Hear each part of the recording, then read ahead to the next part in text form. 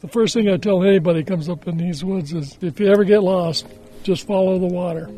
Usually it will take you to a village or a town or a bridge or someplace, and you'll know where you are at that point. At least if you don't know where you are, there's people there that can tell you where you are. So, we've had people come up here that weren't oriented to the woods at all, that did get lost up here. And we had one spend a night up here in these woods. And finally, the following day, somebody came up and found them. Did they testify to having a deeply spiritual experience? I'm certain they did, but this would probably never come back. It scared the daylights out of them.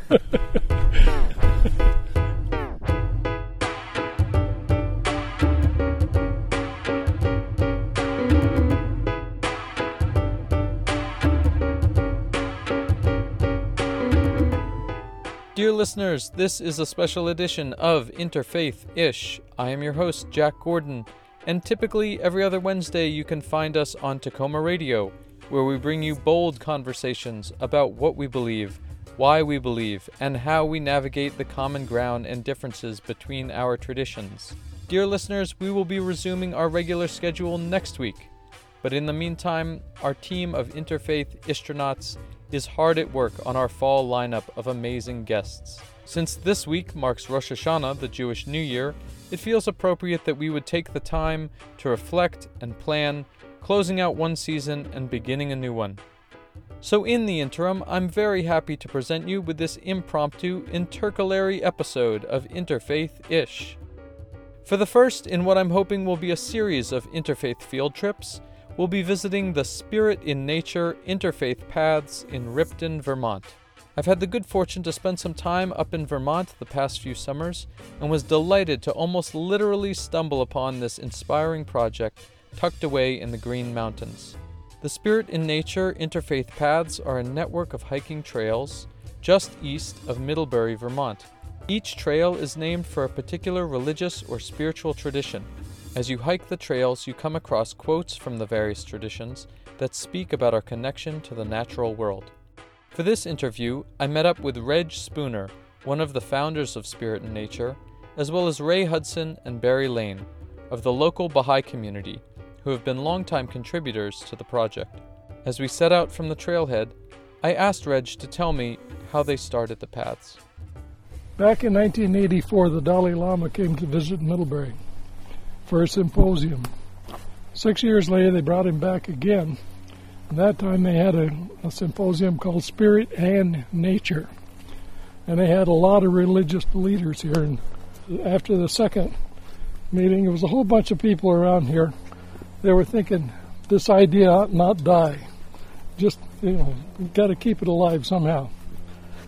So a Unitarian minister from Rutland by the name of Paul Bortz came up with the idea we ought to have a path sanctuary that everybody could be involved in, every religious sect, whatever.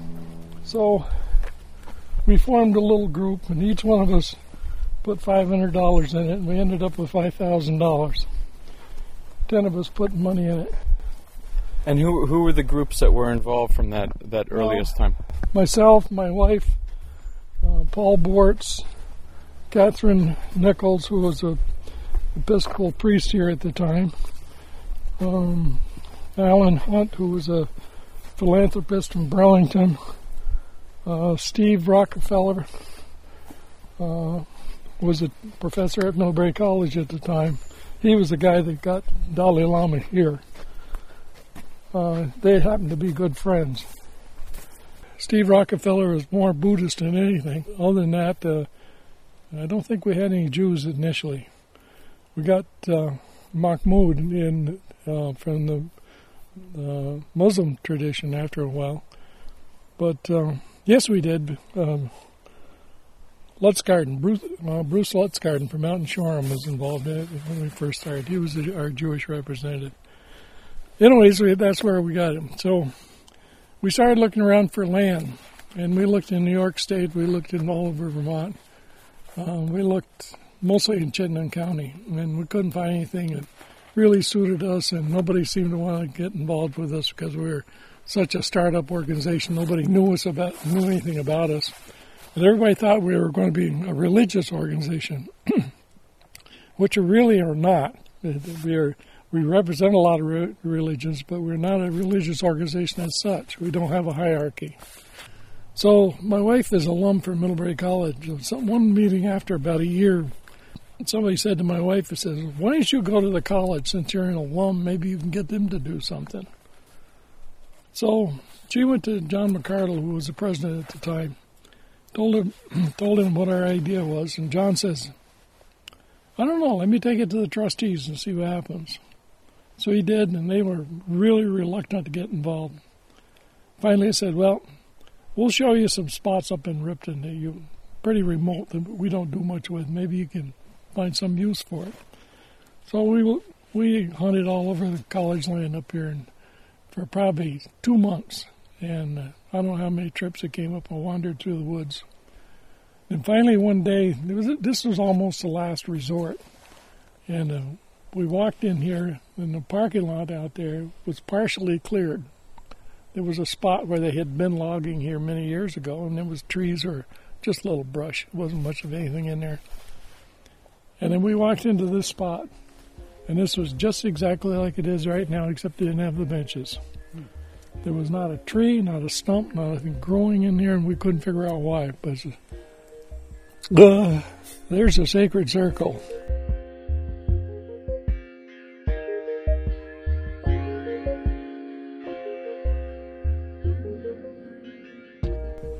That was our idea. The whole idea initially was to make a wagon wheel, and with spokes from each religious going to it, with an access path around the outside. Well, we didn't quite match that, but what we did do, it started with a sacred circle, and then we built the UU path, since that was Paul Bortz's favorite. And so we got that one, and it came in right there. And then we had Steve Rockefeller, since he was one of the major contributors right off the bat, for the Buddhist path, and that ends right there.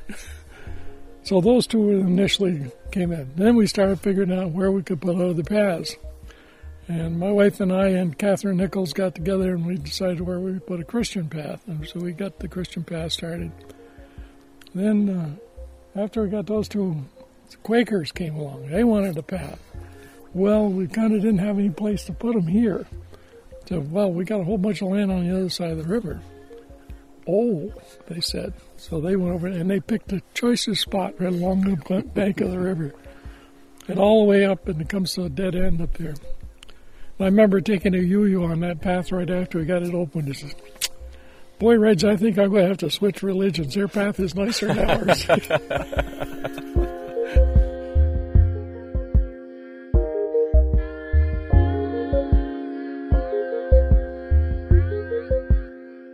So then Ray came in with the Baha'i path, and that was the next one that was started over there. And then we got the Muslim and the Jewish path, and then the Hindus showed up all of a sudden.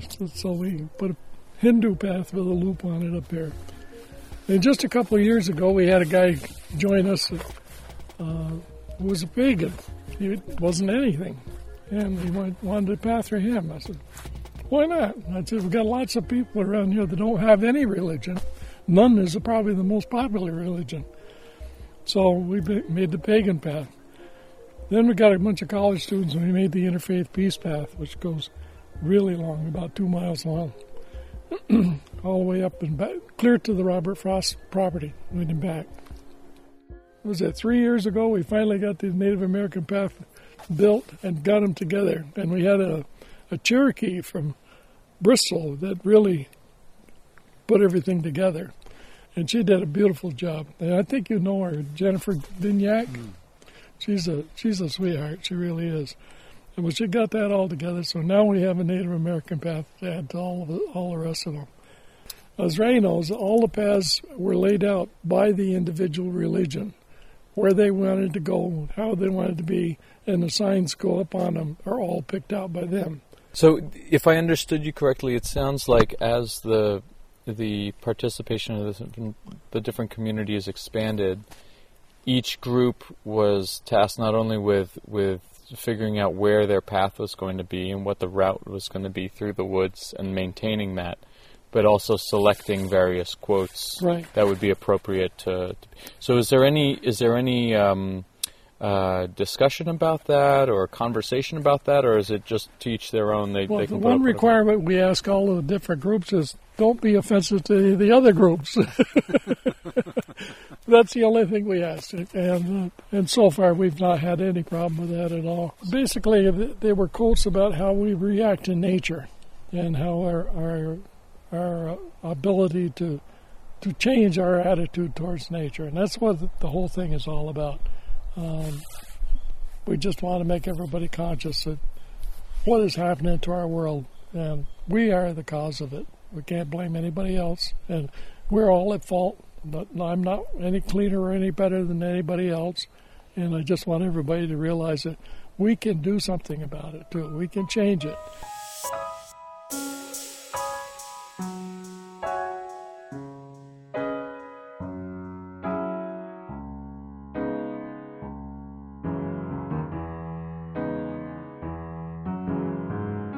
What about you, Ray? So I'm curious to hear what your take is. And I'm how always you were just involved. amazed at this place because it's a relatively small group of volunteers.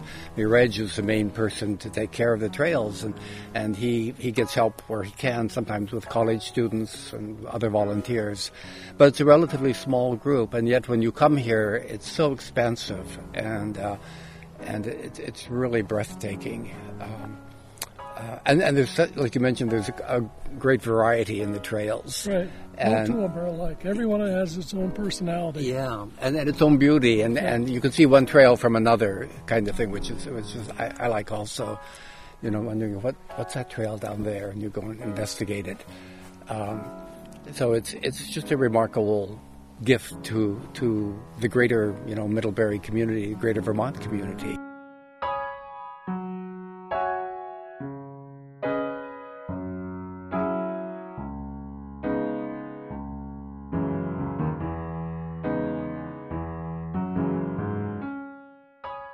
And I think there's a fruit tree of some kind up near the Baha'i Trail, which is always intriguing to me. There's actually there's a half a dozen apple trees up there. Yeah. In the spring of year, when they're in blossom, you can pick them out very easily because you see their color. Yeah. But there's a great story about that too. That whole area over there, all this area was farmland. Back in 1830s, 40s, there was no trees here at all. There was not a tree in this whole area. I had a man that used to live in East Middlebury that was a forester, and he taught me how to read these woods. You could tell by looking at the trees what the woods, how old they are, when was the last time it was cleared, and by looking at the size of the trees. And of course, this is all plantation pine here, where I suspect Middlebury College came in and planted these. Sometime it was probably Joseph Battelle, since it was part of his land, probably in the early 20th century. So these trees are probably 100 years old or so. But you go into areas where there's really big trees, like down by the river down there. There's one pine tree down there that's like that big, that is probably 150 years, 200 years old.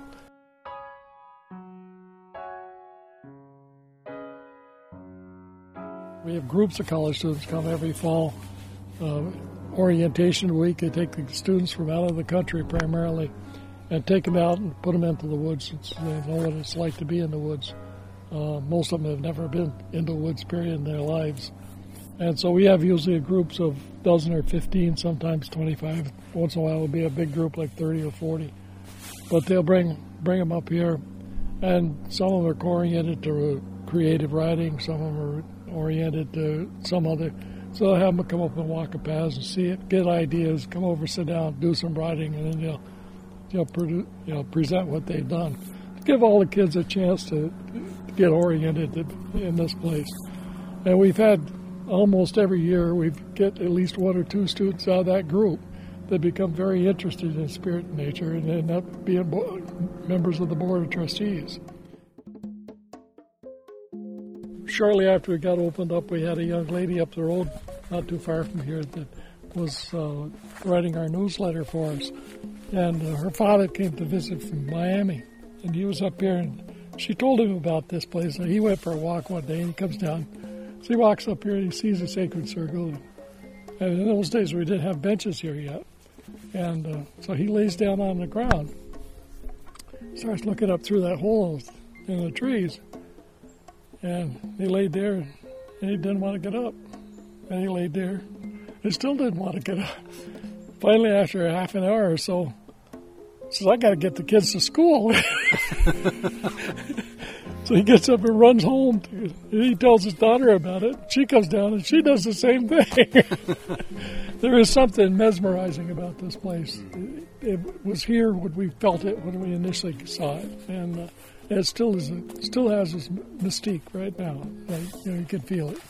Yeah, I mean, it's really amazing to hear that it was, as you see it now, that it had this orientation. You can feel that centering energy being right here.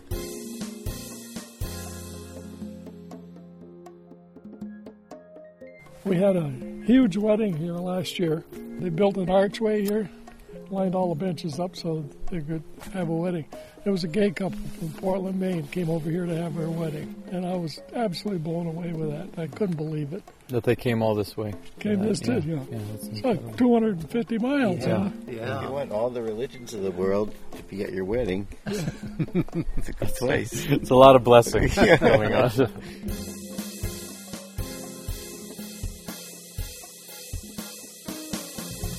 So I'm curious, for the local Baha'i community to be involved with this. It's a relatively small community. Very small.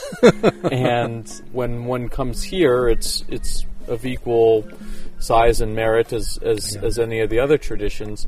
So why is it that the local Baha'i community would choose to be involved with this? Why is that an important aspect of the Baha'i faith? When you see a building is from the world of people, whether it's a beautiful temple or a Gothic cathedral or anything else. But trees, you can't say, well, that's a Christian tree or that's a, it's something, it's nature. And I think it really brings across the Baha'i idea that we're all flowers of one garden, that we're all, leaves of one tree, and that all religions, have a similar branch. And this place here, where for some reason nothing grows, but that's like the center.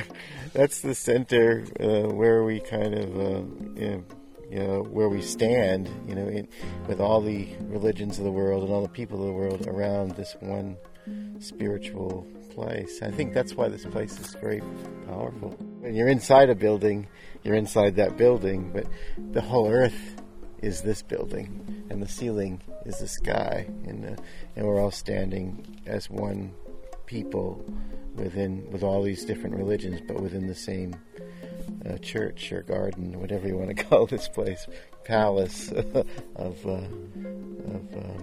spirit, palace of spirit.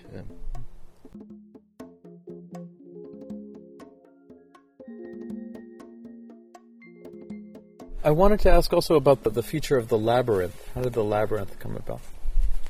Well, Catherine Nichols, who was involved in the Episcopal Church here at the time, one day he says, we ought to have a labyrinth. And there was a big fad in the wintertime. Everybody was putting labyrinths in gyms, and people go out and walk and donate money. They were making money for different organizations. So we had to have a labyrinth up here. It's okay. So she and Randy and Barbara Harding got together. The three of them came up here and started picking up stones, built a labyrinth there, and cleaned out the area. There was some small brush in there, but they cleaned out the brush and made the little labyrinth. And anyways, it's been one of the big attractions up here. It's been very interesting to me that so many young people are very interested in it. Of course, it's a very, very old tradition. It's older than even Judaism, I think. It's like 6,000 years old. Nobody has any idea where it came from. But the oldest labyrinths I know of are all in Europe, but they are fascinating. But it's a meditative walk. You start out and you think about why you're here and what you're doing. And many high school groups, particularly, they're usually rambunctious, just jumping up and down and hollering and yelling when they get into the woods. I says, okay, you're going to have to follow me through the labyrinth, but there's no talking, there's no noise at all. You just walk very slowly, and I'll lead them through the labyrinth and then back out of it. And they'll also obey my commands perfectly. Kids don't do that, That's sort of fascinating. There's some sort of a trance that labyrinths have over young people, particularly, but the whole woods is a meditative walk, really. Mm-hmm.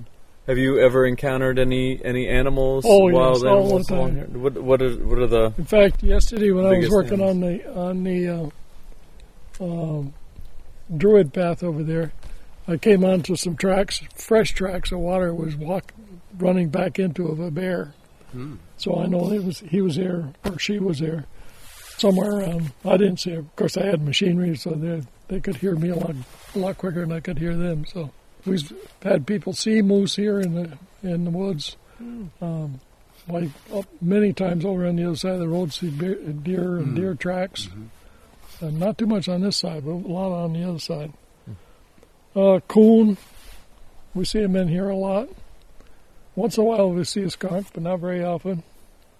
And do you personally have a favorite path to go along?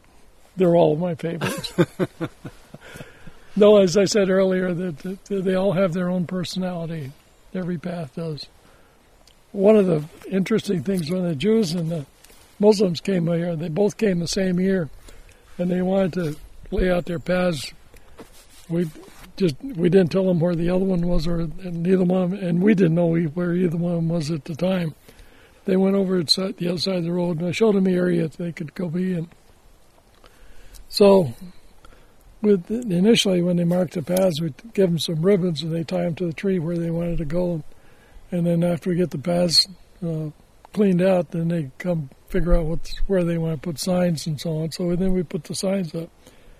Well, I had a couple of court diversion kids working for me at the time and helping me with clearing out the paths.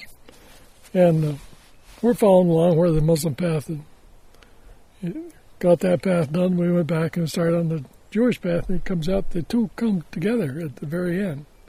They come very, and so we made the paths come together. So if you get off the Jewish path, you go on the Muslim path. If you get off the Muslim path, you go on to the Jewish path.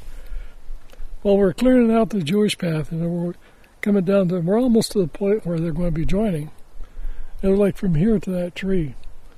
And the kid behind me was raking, and all of a sudden, what's this? And you looked down, and it was a piece of barbed wire. Old barbed wire, probably 100 some odd years old. That was in the ground, and we found a second one. There evidently was a fence there. So I turned to those two boys and I said, I think there's a power stronger than us around here somewhere. We better go home and talk about this. So that piece of barbed wire is still sitting there right next to that tree right now. Mm-hmm. And interesting. So the paths are joined. And they're joined. Over the barbed wire. Yep.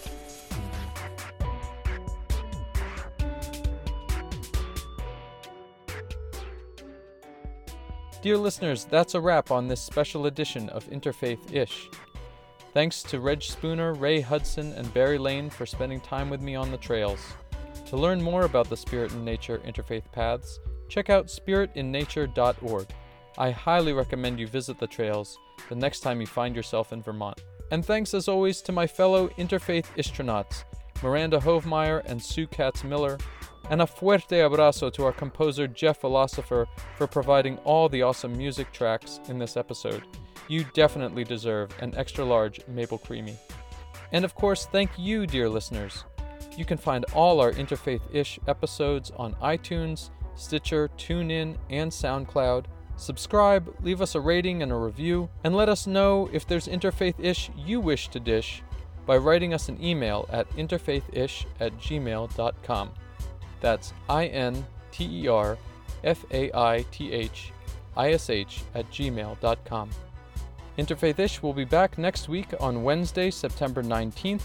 At 9 p.m., live on the air in the DC area at WOWD 94.3 FM and streaming worldwide at tacomaradio.org. Spins and turns and twists and twist, turns and twist. And what happened? Did we make it? Did you see what we did? Look what happened. We were in the middle, and now we're on the outside. How did we get it all the way to the outside? I guess because we crossed over. Is that how it happened? Or did we continue on the path? Outside. I don't know which direction we're walking in now. I think you're walking towards the end. Towards the edge, not towards the middle? Right. Wait a minute, we got confused. Our detour put us off the path.